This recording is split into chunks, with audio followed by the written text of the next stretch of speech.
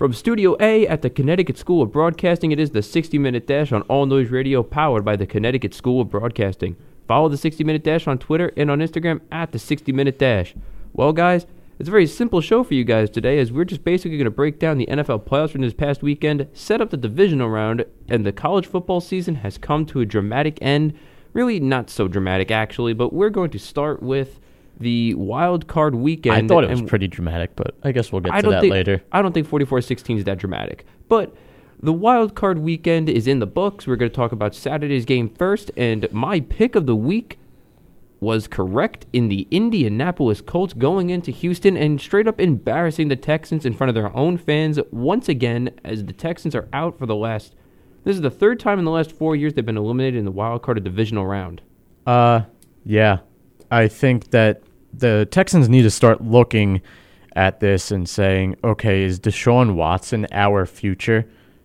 Now, I know they're stuck with him, but you see the numbers. He plays very well during the season, and he's a very versatile quarterback. I'm not going to take anything away from him, but this is now the third time he's lost in a wild card game in the playoffs, and Houston's running out of time. There's only so much more opportunities that they're going to have left in the next few years before they have to start rebuilding. J.J. Watt's getting older. He might not be there for very much longer. Clowney as well. He may be gone next year. So the team that they have right now, I mean, they had no running game whatsoever.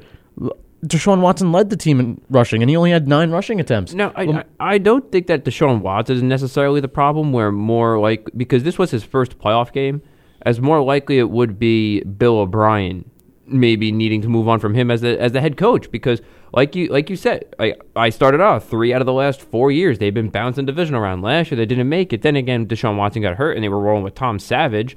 But think about it, they have one playoff win really under Bill O'Brien, where they beat up on a Raiders team that had Matt McGloin starting for them in that game because Derek Carr got hurt.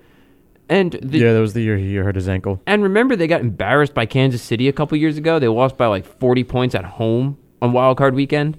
And then after they beat the Raiders, they got destroyed by the Patriots. Not just destroyed, embarrassed on basically national TV. I mean, you have to think that if you want to get to the playoffs, Bill O'Brien is your guy. But if you want to win in the playoffs, he might not be your guy, because even though this was my best bet that the Colts are going to go into this game and win, I can't see how they get embarrassed like this. That's not good, especially for all the hype that's around them. The defense, they got Watson. DeAndre Hopkins was basically a no-show in this game. He was contained for only 37 yards. Like you said before, Lamar Miller had nothing going for him on the ground. This is just an all-out embarrassment. On all aspects of the field as well. You're right. That's not to take away from the performance by the Colts. Right. Because we mentioned last week, they won 9 of their last 10 games. This is the hottest team going into the playoffs right now, and I'd be scared if I was Kansas City. I honestly see Kansas City right now as the underdog, only because the Colts are playing that good. They're that good. That, and also every time the Chiefs are put in a big spot, they always fall apart. Remember, they were up 21-3 last year on the Texans, and they lost. On the Titans. This is a quote unquote new team, new year. Oh, please! Until Andy Reid shows me that he can get to an AFC title game, he is still just Andy Reid, the guy who can't win the big game. Yeah, I don't want to put everything on the coaches every year. I mean, there's obviously a winning culture in Kansas City and Houston. Houston is notoriously a winning team or winning franchise as of late, the past few years. We haven't really seen the Colts in it since Andrew Luck's first year or two, and even before that it was Peyton Manning. So really it's only these two teams going back and forth at it in this division. Tennessee's there a little bit, but I still think that, there's a lot of question marks in this Texans offense, because 18 yards rushing from Lamar Miller and what was it? Deshaun Watson had 85. 80. Yeah. The Colts did a really good job of forcing the pass in this game, and I think that is the one key reason why they dominated the entire first half and ultimately the rest of the game, really. But you saw in the first half, each of the Colts' first 2 drives were each 9 plays, lasted 5 minutes each, and went for 70-plus yards. Yep. that's pure domination. There's a lot to fall on the Texans defense too. For Luck to play that well the way he did, he had everything going right for him. They made all the right calls at the right time, and Texans had no answer. Another thing that we need to give credit to is the offensive line just bullied the Texan defensive line. I mean, like you said, guys like J.J. Watt, they have Jadeveon Clowney on that line. They have guys on that defensive line, and really, the Colts offensive line bullied them all afternoon. The only real play that was a nice play by the Texans was the tip pass by J.J. Watt that led to an interception. Other than that, there were no highlights. Andrew Luck had all the time. He was finding his guys like Inman, Hilton. He was finding Eric Ebron wide open. Well, this has been the talk of the town. Andrew Luck gets all the time in the world. He got knocked down or sacked, 18 times this year as opposed to 56 last year? Yes. It's remarkable. I can't even wrap my head around the fact that one guy in Quentin Nelson has changed this entire offensive line in 1 year. They had the worst offensive line last year, and they have completely flipped the page and made it a dominating year where they can ultimately make it to the AFC Championship. It also helps that they got their right tackle back. I think his name is Catanzaro. Something like that, Castanzaro. I don't know how you pronounce Catanzaro. it. Yeah, but he has solidified the right side, and overall, we knew what Andrew Luck was while he was getting rushed all the time. Now that he has time in the pocket and he doesn't have to run for his life every play, now he's able to survey the field and get balls to guys that we really don't know about. But I just want to give credit to Frank Reich because, as you know, I'm a very big believer in the head coach of a football team. And Frank Reich, for not to give up on these guys when they were basically 1-5, and remember, they lost to the Jets. They gave up 42 points to the Jets. I mean, come on, to the Jets. And we all thought that they were basically the worst team in football. They're in contention for a pick. Oh, we're going to get better next year. No, he got them together. He rallied them together. He got them to win 9 of their last 10 games, 10 of their last 11 now. And let me tell you something. They are dangerous. They're a very live team. They're a dangerous team. And if there's one team Kansas City might not want to play right now, it's Indianapolis. Because Kansas City's defense is not very good. So tell me that one of the best defensive lines in football got shut down by these guys. What are the Chiefs going to do? They have no defense. The Chiefs play the way the Patriots have done, and while the Patriots have been successful in the past, Patriots never had a defense, and they continue to win championships. But I think it comes down to the shootout mentality where it's like, all right, our offense is going to outplay yours. And it's been very successful for the Patriots, but you're looking at basically a rookie quarterback in Kansas City with Patrick Mahomes, and this explosive offensive arsenal that you have in Tyreek Hill, Travis Kelce. Is it going to be enough against Indianapolis, who has shown you the defense that they can be? They struggled the first half of the year, and I mean they struggled, but they really put it together. One key guy I want to mention is Danico Autry. He played a very, very awesome game on Saturday and proved that, he can get to the quarterback, and, this is going to be an interesting game. But before we talk about the game next week, we got to head over to the other game on Saturday, which was the Seattle Seahawks and Dallas Cowboys. And what I thought was going to be a Seahawks victory because Russell Wilson does Russell Wilson things in the playoffs. Of course. He's held in check very well by this Dallas defense, who is very underrated, I think. Now, let me just say this about Russell Wilson. Russell Wilson is he's a fantastic quarterback. I think that he does not get enough credit. I believe that he should be in the MVP race. He is that good. I don't know why he's looked down upon, because without him, the Seahawks are nowhere near the playoffs. But he deserves the credit because he threw for 231 yards in this game and a touchdown. And one of the reasons why I can't say that this game falls on Russell Wilson not being able to be versatile enough is Chris Carson was held for 32 yards on the ground. Rashard Penny had 26 yards on the ground. That's a total of under 60 yards. You can't win that way against this strong Cowboy defense because, like you said, the Cowboys are a very good defense. They have very good corners. They have a good linebacking core with Van Der Esch. He's been very solid for them, replacing Sean Lee basically. They got players like Jalen Smith, DeMarcus Lawrence. There's another guy on the defensive line I'm missing. I'll think of it in a minute. But overall, you cannot win by having to throw the ball and heaving it up because the pass rush by this Cowboy defense was too much. Russell Wilson basically had to throw up lobs to Tyler Lockett to try to stay in the game because remember, they got those 2 touchdowns. They got that touchdown after they went down by 10. So, really the reason why the Cowboys won this game was 2 reasons. One, they stopped the run game for the Seahawks and they made Russell Wilson have to make so many plays, and overall he just ran out. And 2, Dak Prescott did not turn the ball over, and Zeke was able to control the game. Ezekiel Elliott controlled the game. That's what happened. And Dak wasn't throwing the ball away and giving the Seahawks short field. There's one recipe that I've seen in these playoffs, and it's that you have to establish the running game against these teams. You know, it was proven all weekend. All weekend. Excuse me. We saw the Seahawks, who led the NFL in rushing yards per game. It was an average, I think, 129 per game. Mm-hmm. They were that's the number huge one from a team that's not supposed to even be in the playoffs. No one predicted the Seahawks to be in the playoffs this year with the fact that the Legion of Boom is gone. You know, Curse is gone. They have pretty much Russell Wilson. And Doug Baldwin was hurt for the first couple games of the year. And Tyler Lockett. Like, that's your team right there. There's nobody left. Jimmy Graham's gone.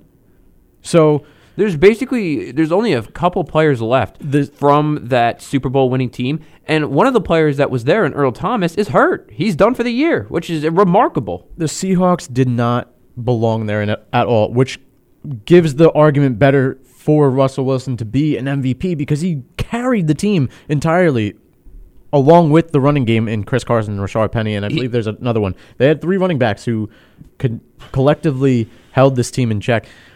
But with Dallas, their defense has shown up the entire year. They have not let up 30 points in any game this year. They're the only team to do that, which surprised me. I found that out yesterday. And for me to say that, Dallas is an easy out next week, no.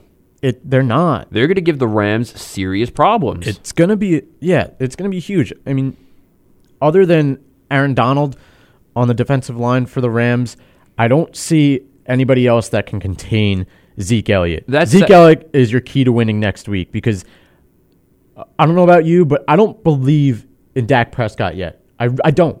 I really don't. I can't believe in him until he shows me. I don't think that he is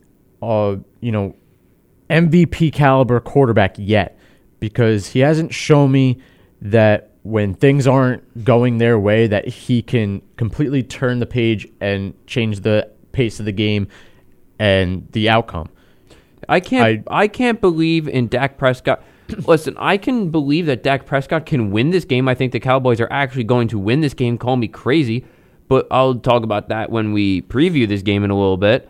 But I just think that Dak Prescott is going to do exactly what he did this past week. He's going to extend plays with his legs. He's going to be able to just throw nice, simple, calm throws. Ezekiel Elliott is going to be able to rush all he wants. And overall, I just don't think that this secondary for the Rams is that good. I mean, I understand they have Marcus Peters and Aqib Talib, but they give up monster amounts of points. They give up chunk plays after chunk plays. That's how they get beat. And you could give me all you want with Aaron Donald and 20.5 sacks. That's great. But what teams have been able to do is they've been able to beat them downfield. And when you're getting beat downfield, you're giving up huge plays. Like, look at that Chiefs game. Yeah, right. And once again, it does open up that running game. And when the Dallas Cowboys can play both sides of the ball and play the pass and the rush, they're a very hard team to beat.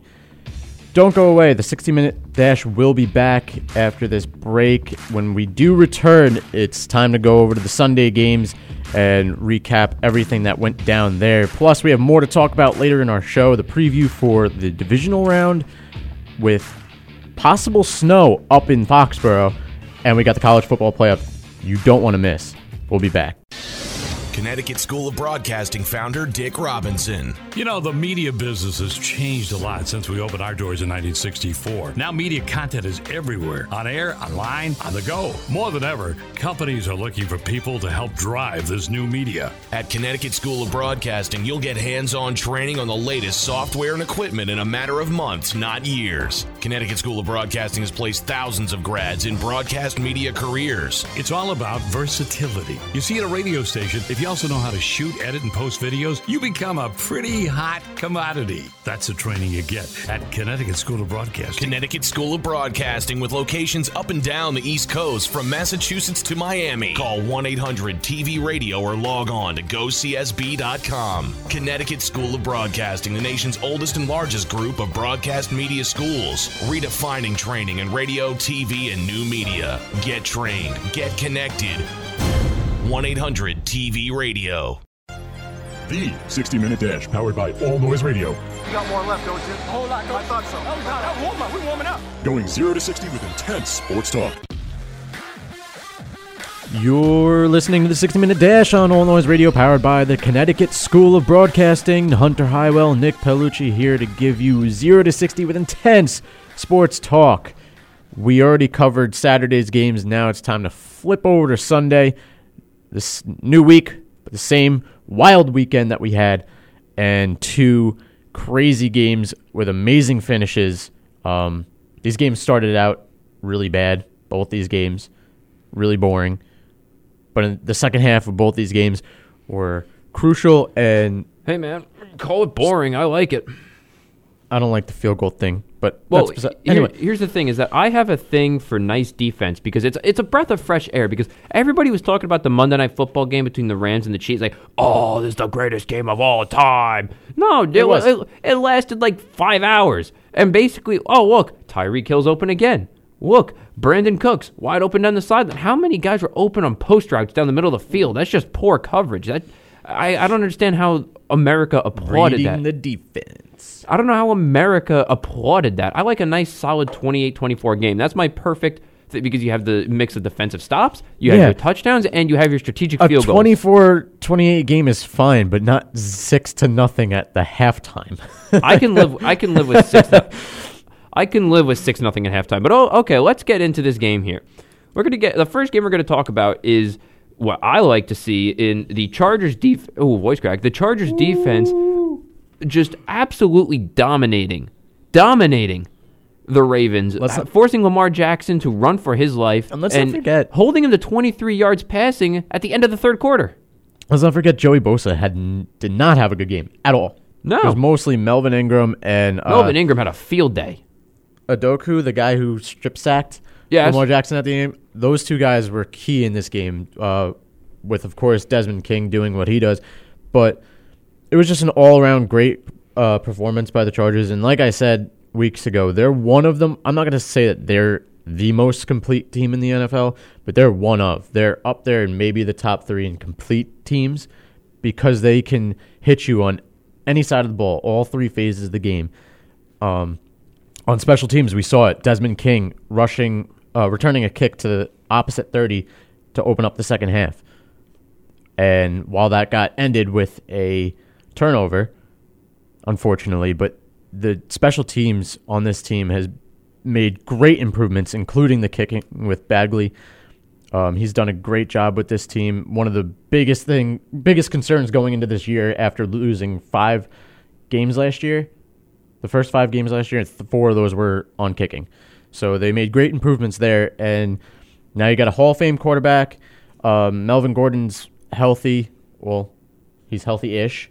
And, this receiving core. So they have everything going for them. And in this game, they showed why there's something to be reckoned with.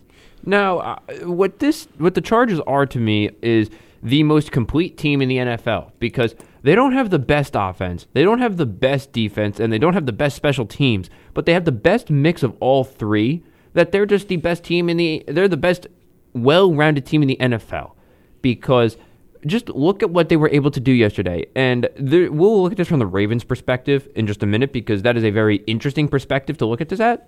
But the Chargers go into this game. Phillip Rivers, basically, he does what he has to do. He puts points on the board. Melvin Gordon is rushing really well.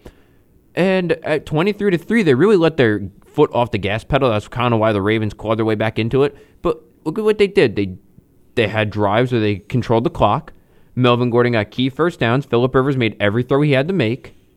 They punched it in. And on defense, they basically set the template for what you have to do to beat the Ravens. And I think what helped them in this game is that they played the Ravens 2 weeks ago. in LA, and they really showed what to do against this team. Basically, what you have to do is just jailbreak blitz. Just blitz everybody at Lamar Jackson, force him to run, because one of the things about Lamar Jackson that he's going to have to learn, and I bet he will learn it because he's too good of an athlete not to learn it, is throwing the ball away, because he's rushing around and he's taking sacks that he shouldn't have to take, or he's throwing the ball into the dirt, and that could sometimes be an intentional grounding, or if you try to throw the ball away in the field of play, you risk an interception. And overall, I think Lamar Jackson is a great talent. He's definitely got the legs and the versatility, which seems to be the way of the quarterback now. But he just right now doesn't have the downfield awareness. And I think that they should have gone to Joe Flacco late in this game because they weren't winning the game by running 6 yards down by 20 points. They needed to beat the Chargers downfield. And I'm talking hot about the Charger defense, but were the Chargers really tested at all downfield in this game in any way? They really weren't. So they didn't need to. So it's not like, let's say Lamar Jackson is in the game and Josh McCown is your backup. Then, yes, 100% you leave Lamar Jackson in that game because Lamar Jackson is better than Josh McCown. But you have a guy that won a Super Bowl sitting on your bench. He's not just Joe Blow. He's Joe Flacco, who had one of the greatest Super Bowl runs in the history of the sport. You don't see that a lot. I think... I forgot where I was going to go with this, but from a Chargers standpoint, if you saw my preview show before the game on Sunday, I said the key for the Chargers to win this game was to contain Lamar Jackson and keep him off the ground, keep him from rushing for first downs, and he did that maybe once or twice in this game, but they contained him exactly the way you're supposed to. He's not going to beat you downfield, and that's why they had it covered. They did not need to worry about that. So they exposed Lamar Jackson on the ground, and that's why they were able to get to him. And that was the biggest reason why they won this game. And the other thing that I mentioned was whoever has the most turnovers is going to wind up winning this game. The Chargers took the ball away, I think, 3 times. Yep. 2 or 3 times. The Ravens fumbled the ball 3 times on the first 8 snaps. That can't happen if you're trying to win a playoff game. Especially against a team as talented as the Chargers. Especially against a team where the Phillip Rivers has thrown an interception on the first play in 2 of his last 3 games. Yes. And that was one of the reasons why he lost to Baltimore the first time. He threw the interception to start the game, and that set the tone. This time, the Ravens got the ball first, and they fumbled the ball. And I think that was one of the biggest turnarounds in this game. Although it was only 6-0 at the halftime, they came into the second half with a different mindset and different approach, and it worked for them. And that's why they were able to carry out a 23-17 win. And they really showed you that if you just they went in there and they did what they had to do to win. And they showed you that they mean business. They are not joking around this time, which is why New England should be very afraid of this Chargers team because they have the players to win this game. They do. They can win this game in New England. But we have to transition to the second game on Sunday, which was a very disappointing loss for a team. But actually, we have learned that the field goal was blocked.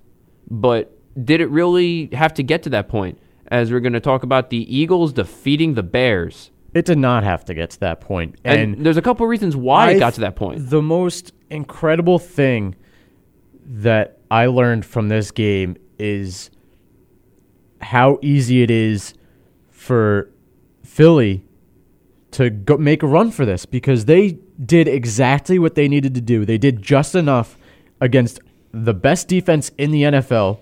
Don't at me, because Chicago Bears have the best defense in the entire league.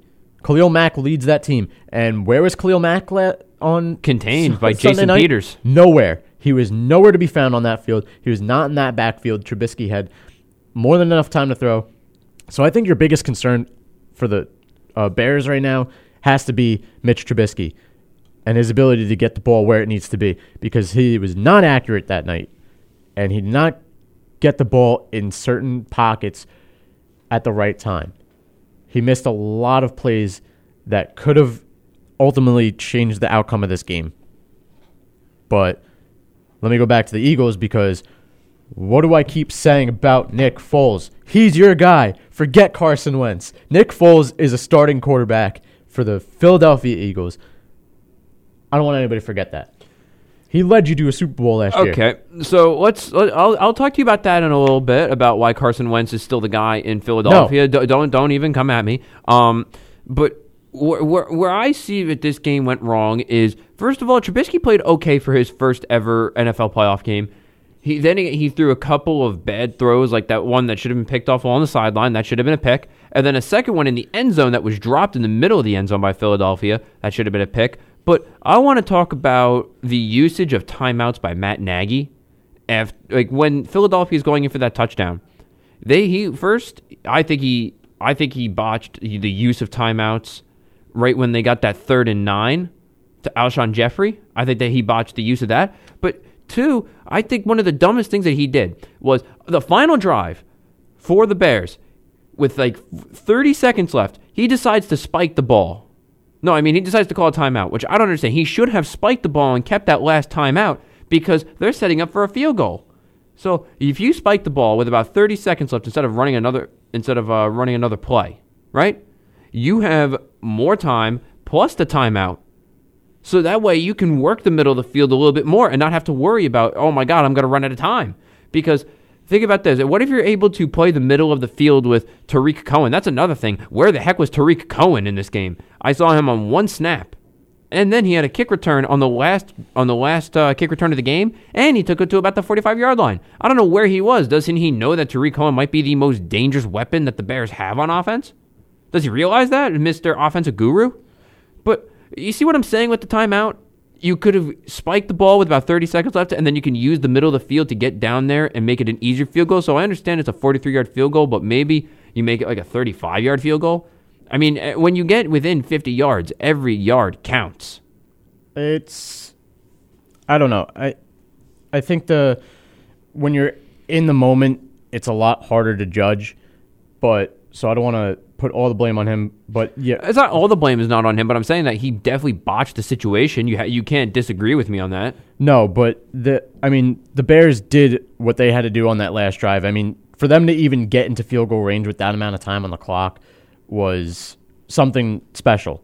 But Trubisky did what he had to do on that final drive, and he found, I forgot who the receiver was, but he found him for like a nice 25-yard gain. And I thought once that happened, they were gonna be good. But I want to throw some love to Cody Parkey, because after he missed the kick, I was more in the boat of you have one job to do and you got to complete that job. Because I understand people are feeling bad for him. I necessarily don't feel bad for him because that is your job to do. It's like us. You have a job. I have a job. If I don't do it right, are you really going to feel bad for me? If you don't do it right, am I going to feel bad for you? No, that's your job. You got to go out and do it. He just has to go, and he's a professional kicker. He should make that kick. But 2, the only reason I'm showing him a little bit of love is because of the fact that it was actually blocked.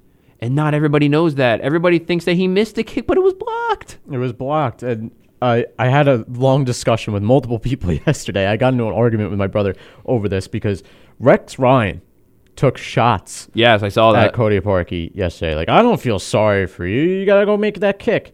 Listen, I don't want to hear anything from Rex Ryan because he couldn't even win an AFC championship game, so he can shut his mouth. He got there twice, too. And, these guys do get paid millions of dollars to do that one job. They're on the field for 5 times a game to do that one job. But no one understands how hard kicking is. That's a job I don't want to have. Why aren't you going to point fingers at the guy that didn't block that guy well enough to keep that guy from blocking the kick? You could just say that you have one job to block. I honestly think blocking is a lot easier than kicking. You're kicking a round ball with a round foot between a 15-foot radius. So for me to say that Cody Parkey is to blame on this is no. But what if it wasn't blocked and he just missed it? That's his job. He's told, go make a 43-yard field goal. And if he doesn't make it, how am I supposed to feel bad for you? I'm paying you to make that kick. Oh, but you missed it. Oh, I'm sorry. You just eliminated us from the playoffs, but it's hard. It's okay. We're going to be fine. No! He lost. Listen, you have to give respect to Cody Parkey for the way he handled the press conference. That's great. That's great. That's great. That's great. That's wonderful. He's a man. He's a man. You're listening to 60 Minute Dash on All Noise Radio, powered by the Connecticut School of Broadcasting. Don't go away. We still have another half of our show left to go, previewing for the NFL divisional rounds this weekend and the college football national championship. Who got blown out? We'll tell you on the 60 Minute Dash when we return. You know, our jobs occupy more than half our waking hours. Shouldn't we be doing something we love? Call Connecticut School of Broadcasting at 1-800-TV-RADIO or log on to GoCSB.com.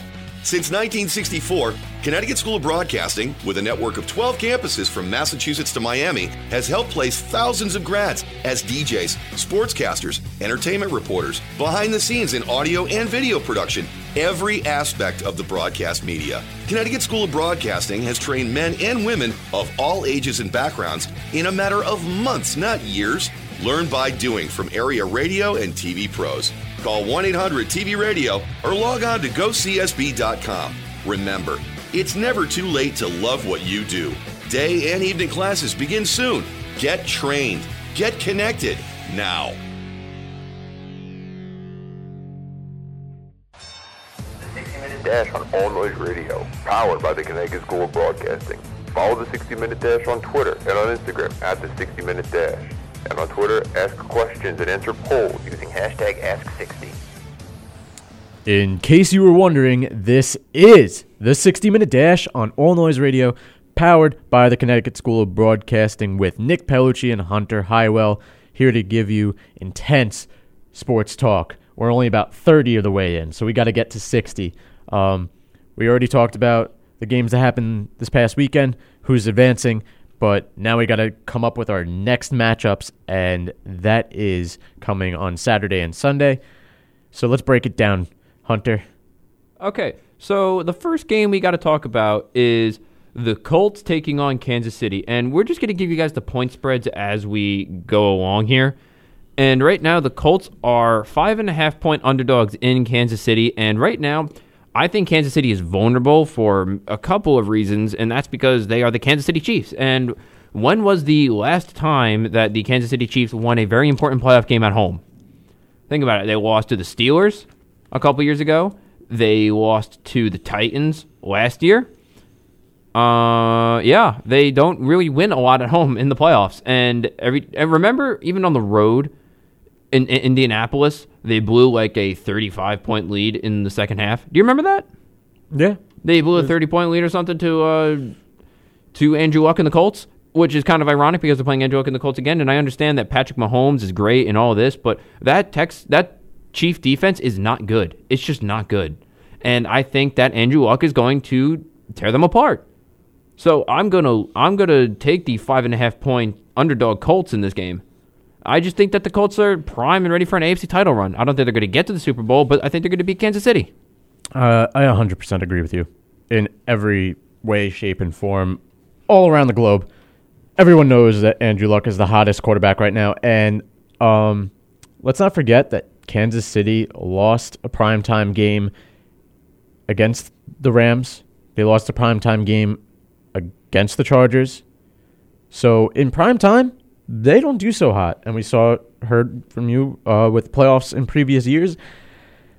Andy Reid has not carried this team well into the spotlight.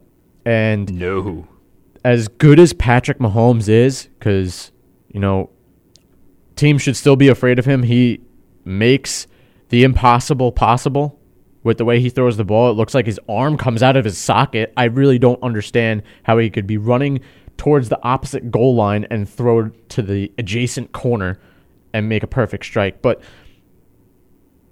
as good as he does all of that, I don't think this defense can hold them, Andrew Luck, T.Y. Hilton, Ebron, and this offense long enough to come out with a win at Arrowhead. Yeah, I said it. At Arrowhead, Kansas City is going to lose yet another game. And it's going to be devastating for this franchise because, they're another Jets. They've done everything they could. They've put all the pieces in place. They brought everybody together. They have Sammy Watkins, Tyreek Hill, Travis Kelce. This offense is scary. If you put this offense on Dallas, with the Dallas defense, or, the the Bears defense, it's an unstoppable force. But because of this defense, it's your weakest link, and it's a very weak link that's going to cost you an entire season. The season ends at this point. I think the reason why the Colts are going to win is a very simple reason, and that's because they're going to have very long, fluid drives. Marlon Mack is going to be able to run. It's going to just be a very long, consistent drives. And Andrew Luck is going to make his short throws that he has to make. He's going to beat the Chiefs downfield. He's not going to be very pressured because the Texan defense is going to get pressure on Andrew Luck. What makes you think that the Chief defense is going to get any pressure on Andrew Luck? It's just not going to happen. And I think Andrew Luck is just too good for this Chiefs defense. And they're going to keep Patrick Mahomes in the one place that he can't hurt you, on the sideline. And I think Patrick Mahomes, when he gets on the field, is going to be able to have consistent drives, but his drives are going to be quick. He's going to slice at the Colts. It's going to be like 6 plays. And there you go. The Colt defense, the Colt offense is going to be back on the field. And the Colts are going to get a lot of third downs, and they're going to run the ball, and they're going to convert on their third downs. And overall, they're just going to take nice, long 6, 7, 8-minute drives. And they're going to milk the clock as best as they can. I think you're going to see a lot what you saw from this weekend, and that's the dominant run game is going to be what makes the difference. Because what I see is when the Chiefs had Kareem Hunt, Patrick Mahomes was on pace to break Manning's record, and he was throwing over 300 yards per game. Since his absence, I think he's hit the 300 mark once and hasn't had 3 touchdowns in a game.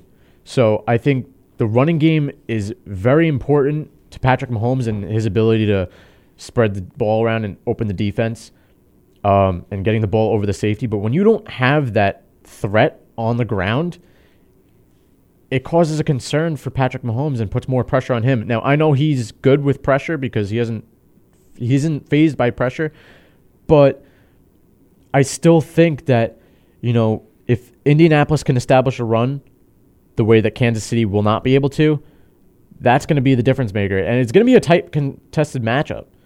This is going to come down to the fourth quarter, who wants it more. It might be, 24-21 with 6 minutes left. The Chiefs have the ball, and they're down by 3. That drive is going to be the big difference. And when they don't convert, and the Andrew Luck gets the ball back with 4 minutes left, up by 3, Marlon Mack's going to run out that clock, and he's going to get the first down when he needs to. So you're also on the Colts this week, 5.5? I'm 100% on the Colts. So I just want to mention, by the way, I went 4-0 last week on Wild Card Weekend, so I'm living the life right now. So I'm looking to go 5-0 in the playoffs in this one. And this one, I feel very, very, very confident about. You know what that game is? People call me crazy. The Cowboys are going in as 7-point underdogs in L.A. You know what? Give me them boys, because they're going to go in. You know what? They're not just going to cover the number. They're going to win outright. You know why? Because I don't trust this Rams defense. I don't. And the Ram offense hasn't looked the same in the last 2 or 3 weeks. And I understand Todd Gurley's been hurt. Trust me, I understand. I've heard all about it. But overall, I think that the combination of this Cowboy defense and the ability for Ezekiel Elliott to rush the ball, and Dak Prescott's going to be able to make plays too in this game. I think the Cowboys are going to win. I think they're going to win a game like 24-17. Call me crazy. It's going to happen. Because right now, the way that this Cowboy defense is playing, Jared Goff has struggled recently. Todd Gurley might not be 100% playing this game. And the Ram defense, what has their secondary been doing this year? A whole bunch of nothing. They're getting beat like a drum every week. Am I wrong? Am I wrong? You're not wrong, and I'm not going to call you crazy. I mean, I like your bold prediction here. However, I am going to stick with the favorites here. I am going to go with LA. 7.5 is a lot, but I think the Dak Magic is going to run thin this weekend. They're playing on a short week, and I think LA has taken advantage of this bye week. This bye week is crucial for Sam Goff and this offense. It's allowing Todd Gurley to get as healthy as he can for this game, but he's your biggest threat. And don't forget, you still have other assets on that team with Cooks. And, I think Jared Goff is going to do just enough. And let's not forget the big name that I keep mentioning, Aaron Donald, on that other side of the ball. He's going to get back there and rush Dak Prescott. When he's under pressure, there's problems. And if they can stop Zeke Elliott on the ground, that's going to be the most important part. Yeah, of this but game. like you said, if they could stop Ezekiel Elliott, it's not a sure thing, because what if Ezekiel Elliott has a great game? Then the Cowboys start opening up the play action like they did against Seattle. I think that right now the Rams they're the strangest 13-3 football team I've ever seen. They're 13-3 for a reason, because I understand, but they're also giving up 20, 30 points a game. They've just been they just had a bunch of shootouts, and they've just been out shooting people. I'm a little shaky with the 7.5 cover, though, because, a lot of these games they've won, like they score 34 points a game, but they allow 28 to 30 points a game. Exactly. So it's always a shootout. But exactly. I'm just going with them to win the game right now. Covering the spread, I don't think they're going to do. Then you're going with the Cowboys at the spread then. Yeah, but I pick the Rams to win this game. But we go by point spread, so you're taking the Cowboys? That's right. All right, both on the Cowboys. You're starting to learn from me because I'm smarter than you. No. Anyway, the Rams are going to win this game, by far. The Rams are going to win this game. Cowboys, you're done. You're not America's team because nobody likes you. Cowboys are winning outright, and that's just how it's going to be. Anyway, we're moving on to the Patriots and Chargers. The Patriots already know who I got. The Patriots are home in this game. They are 4-point favorites, and Nick, listen, wake me up the season the Patriots don't go to the Super Bowl, because... Or how about at least the AFC Championship, because they've done that the past 4 years. You want to hear something crazy? They've been in the AFC Championship the last 8 years. You want to know the only reason why they weren't in 2010? Because the Jets beat them, remember? Yeah. That was the last time the Patriots weren't in the AFC title game. And right now, if you're going to try to tell me that the Patriots are not going to lose, this is a tailor-made Charger loss. I'm sorry. Until the Chargers prove to me that they won't lose in this big spot, because how many times have the Chargers been in this position? They're 12-4. Phillip Rivers is playing well. They got the defense this time. And right now, the Patriots are they're the Patriots. I mean, they're going to find a way. I mean, come on, let's not fool ourselves again. I mean, we all fooled ourselves when we were just like, oh, the Patriots are done. They're not going to get the first-round bye. Well, guess what? They got their first-round bye. They're ready to go. Bill Belichick has had a week off. And you know what? Bill Belichick, right when the Chargers won that game, what do you think he was doing? You think he was watching? You think he was just watching the game? You think he was watching film? That guy is prepared and ready to go. I think I'm taking the Patriots -4. I hate to do it. I really, really hate to do it. I want the Chargers to win so bad. But overall, wake me up when it doesn't happen. Wake me up when the Patriots don't go. It looks like I'm waking you up Sunday at 4 o'clock when the Chargers have completed the upset, the most unthinkable and the most incomplete way that you can ever think of. It's going to happen. The New England Patriots are not going to be seen in the AFC Championship game in 2019 this year. I'm sorry, but New England has shown signs of decay. Rob Gronkowski hasn't really had a Rob Gronkowski year. Julian Edelman hasn't had a good game since Danny Amendola was on the team. Tom Brady isn't the Tom Brady that we used to see. He's not throwing 3 touchdowns a game. It's barely 2. He's not hitting 300 yards a game. And I think the Chargers, again, if they don't turn the ball over, because Rivers does that in primetime games like we've seen with Baltimore and Kansas City, but he didn't do it in the wild card round. If he does not give the ball up, the Chargers will find a way to win. They keep the ball for a long time. Their time of possession is great, and that is the key to beating New England. When New England has the ball more in a game, that's when they win. You have to keep Tom Brady off the field for as long as possible. I think the edge rush is going to be enough to beat out Tom Brady. I'm going with my Chargers. They're going to win outright. We have our buddy Jay Alvarez agreeing with you. He says the Chargers are going to beat the Patriots. And so, I want to pick the Chargers. I think the Chargers are a better team. But right now, when was the last time the Patriots didn't win this game? 8 years ago against the Jets. That was the last time they didn't win. And how many times do we say, oh, this isn't the right Patriots team. They don't look right. I understand. They do not look right, but they always win. They just do. I don't know why. They win. And you know what? It's going to happen. I'm not fooling myself this time. I'm not doing it. I'm just going to roll with it. They're going to win. They're going to go to the Super Bowl, and they're going to win. What? Phillip Rivers is 0-7 against Tom Brady. Exactly. And you know what? This weekend, he's going to be 1-7. He's winning this game. I don't care what you say. You literally just pointed out all the problems with New England Patriots.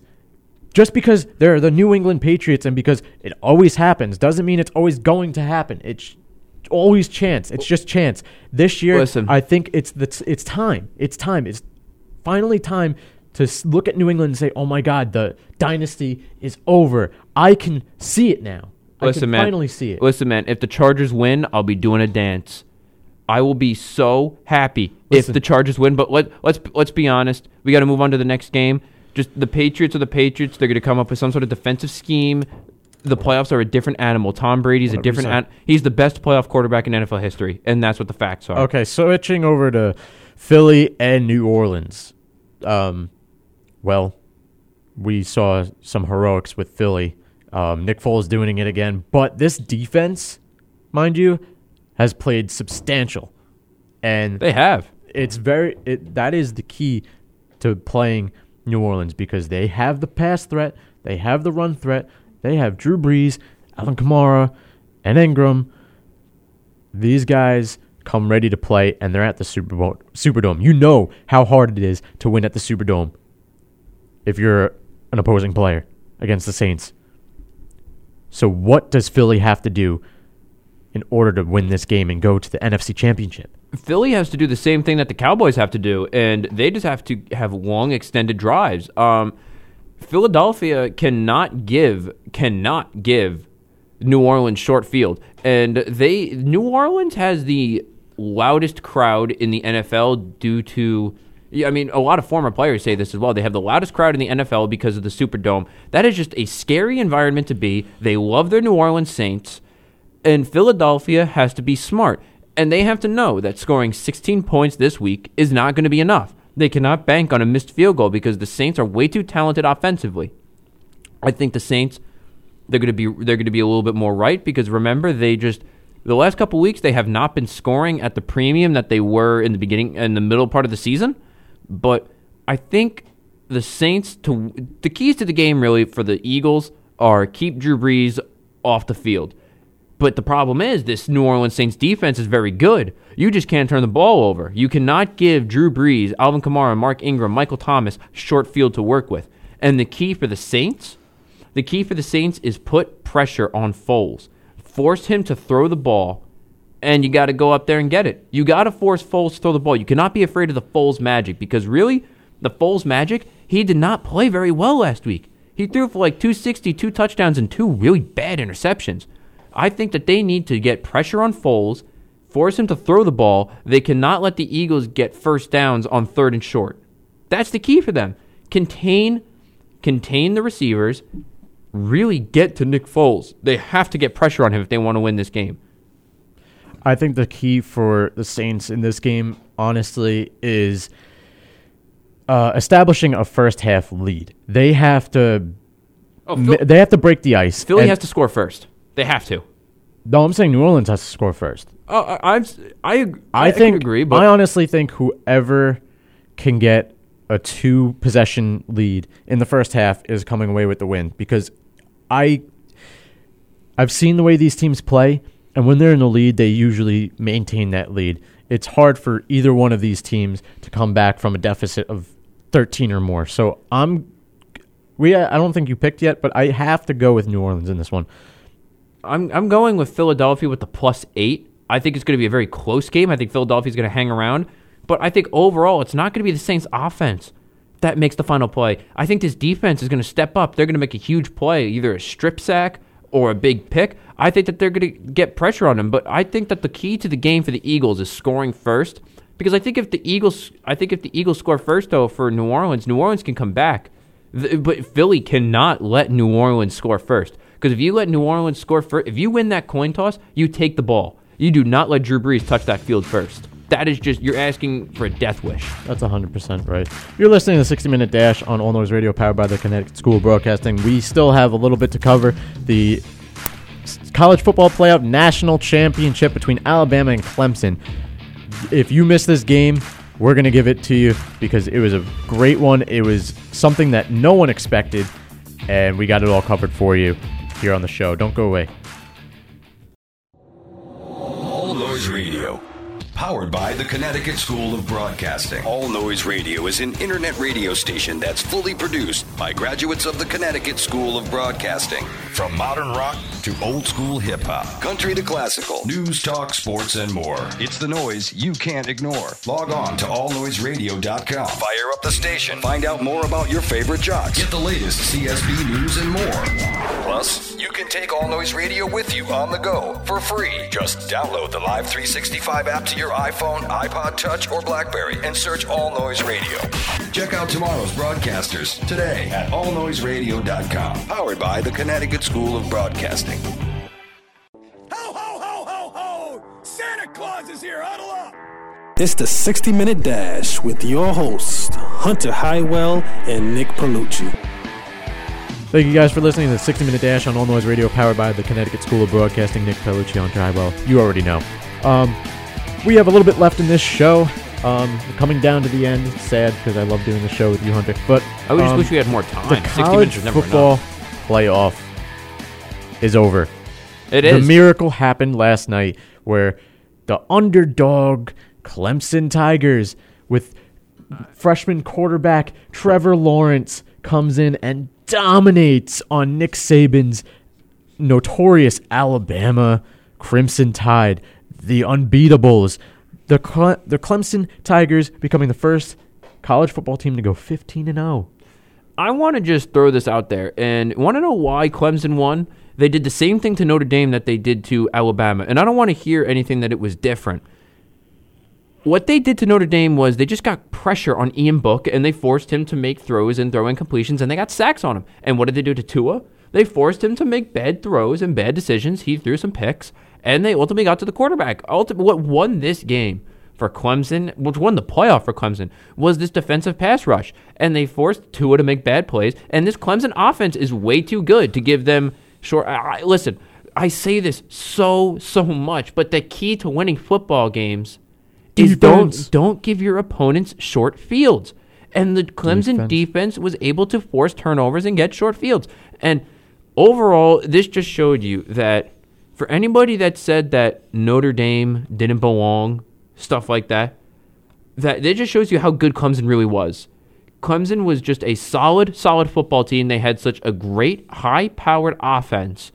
And their defense, that was one of the best pass rushing performances I've seen in a 2-game span, because I'm going to admit I didn't watch all of Clemson's games. I mean, I saw when they were on, I watched them, because Saturday was my go-around day, but I watched them when I was on and I wasn't watching Notre Dame. But they just showed you why they were the number 2 team, and they showed you why they were every right to win the college football playoff. I couldn't agree more, and I only tuned into this game in the second half last night, and I did it on my phone where it was 2 screens, and then underneath it had all the stats for each team, and they stayed up there. And I was looking at the stat. I looked at the score, and I'm like, whoa. Well, first I looked at my phone. I saw this because it gave me an update. I'm like, how could this be? It was like 34-16, and I'm like, this is unreal. I have to tune in. Put it on. But Alabama dominated in the rushing game. They had more total yards on offense, and they had more time of possession by like 10 minutes. So that goes to show what you were saying, where the Clemson defense allowed or gave the ability for the offense with short field. And that is so important because Clemson didn't have a lot of yards on offense, but they didn't have to go far. And that's why it took a lot of pressure off the freshman, Trevor, and they're able to put the ball in the end zone. I mean, the first play of the game, I went back and watched the first half a little bit. The third play of the game was a pick six. That just sets the tone for the rest of the game and who's more dominant. And, Tua, that 60-yard heave, bomb pass, complete cannon to, what's his name? I'm sorry, I forgot, but for a touchdown to tie the game. Yes. When you watch the first quarter, it looked like it was going to be like a 60-point game for each team. They were just going back and forth. But Clemson asserted their dominance. They adjusted very well on defense and was like, listen, we cannot let the ball get behind us. So they started playing downfield depth, and they brought in the pressure continuously throughout this game. They dominated on that line on both sides, and it really made the difference in this game. And it goes to show how it's the testament, it's the recipe of how you have to beat Alabama. Because Alabama is the same every year. They're just dominant at what they do, much like the New England Patriots. And this was the largest margin of defeat that Nick Saban has had in his time at Alabama. And overall, it just showed you that Alabama, they were vulnerable. And this was Tua's first loss in his college career. And you can't take anything away from what Alabama did, of course. But Clemson showed you that they were the number one team in the country. They made the plays they had to make. In the second, and remember, they were losing this game. They were down 16-14, and they came out at the end of the first half. They asserted their dominance, going up 31-16 at the half, and then coming out of the half, they marched down the field. Their defense made key stops. How many fourth downs did they stop? They snuffed out the fake field goal. That was a really bad design. The holder just kind of picked up and ran. I didn't like that, especially on a 4th and 6 play. Overall, Clemson was just much more well prepared. They were better coached. That was the other thing too. Nick Saban going for it on 4th down 6 times in the first 3 quarters just didn't really make sense to me. And that goes along with the giving Clemson good field position. You can't assume that you're going to convert on every attempt. And they were, I think, 1 for their first 5. And that was a huge breakthrough for Clemson because they were able to stop them on 4th down and turn the ball over on downs. You can't have that in a national championship. When you were up in that game, 16-14, you could have easily ran away with it. When you're playing Alabama and you stay with them, you only lose it when you're going down when you're down in the game, by 2 possessions. But they managed to stay within the realms of where Alabama was, and they took advantage of key opportunities, and they converted, and they capped off drives. And that's something that Alabama wasn't able to do. Overall, Clemson just flexed their muscles on the entire nation, and it was just an utter dominant victory. I mean, what else is there to say? Clemson beat them up and down the field. They beat them on chunk plays. They beat them on short rushes. I think it was one of the receivers, number 8 for Clemson, Justin Ross. I think his name was. Yeah. He had a couple of circus catches, like that one on the sideline where he grabbed it behind his body with his right hand and got that foot down. That was an incredible play. And the running back, number 5, what is his name? It was EDM. He was fantastic too. He was just running, and he got hurt and came back and then got a first down too. He had 100. He had 130 plus yards. Ross had 150 plus yards receiving. They just were able to find open space. Their blocking was fantastic. They basically bullied Alabama for 60 minutes. It was just an all-out beatdown. I can't say enough about the freshman. 19 years old Trevor Lawrence, and his ability to throw the ball without his receiver looking. Before they make their breaks and their routes, he had the ball in their chest. That's just great play design, and that's just great awareness by Trevor Lawrence. And in the first half, he did a great job of looking away the safety to the right side and throwing down the middle of the field. That stuff you don't see from young players like that. He is well developed, way ahead of his time. And in 2 years, he's going to be up there in the draft for the NFL, I believe. Absolutely. 100%. He's going to be one of the top quarterbacks because of the way he's able to just sustain himself in the pocket. NFL coaches are all over that. 100%. And I think that, with all this said and done, Clemson has shown you how much of a force they are. They've won now 2 of the last 3 national championships. It's been Alabama, Clemson for, 4 of the last 5 years? Yes. So, I think this is just the beginning. You're going to see these 2 universities going at it for years to come. These 2 just dominate the league every single year. And until someone can, find the formula to stop them, it's going to be the same old song every single year. The way to stop them is to have the best offensive line in the country. And Notre Dame has had one of the best offensive lines in the country. And Clemson bullied Notre Dame as well. It's just that, to me, that pass rush just set the tone for both games. That's what it came down to. And that's how you stop Clemson. And until somebody figures out how to stop this defensive pass rush, because it's also, you can't get a run game started. Even though Alabama ran the ball pretty effectively, just they were able to get to the quarterback. I just think that the defensive line for Clemson is best to none. But we thank you guys so much for listening to the 60-Minute Dash on All Noise Radio, powered by the Connecticut School of Broadcasting. Follow the 60-Minute Dash on Twitter and on Instagram at the 60-Minute Dash. We thank you guys for listening, and we'll talk to you next time. All Noise Radio. All noise. All the time.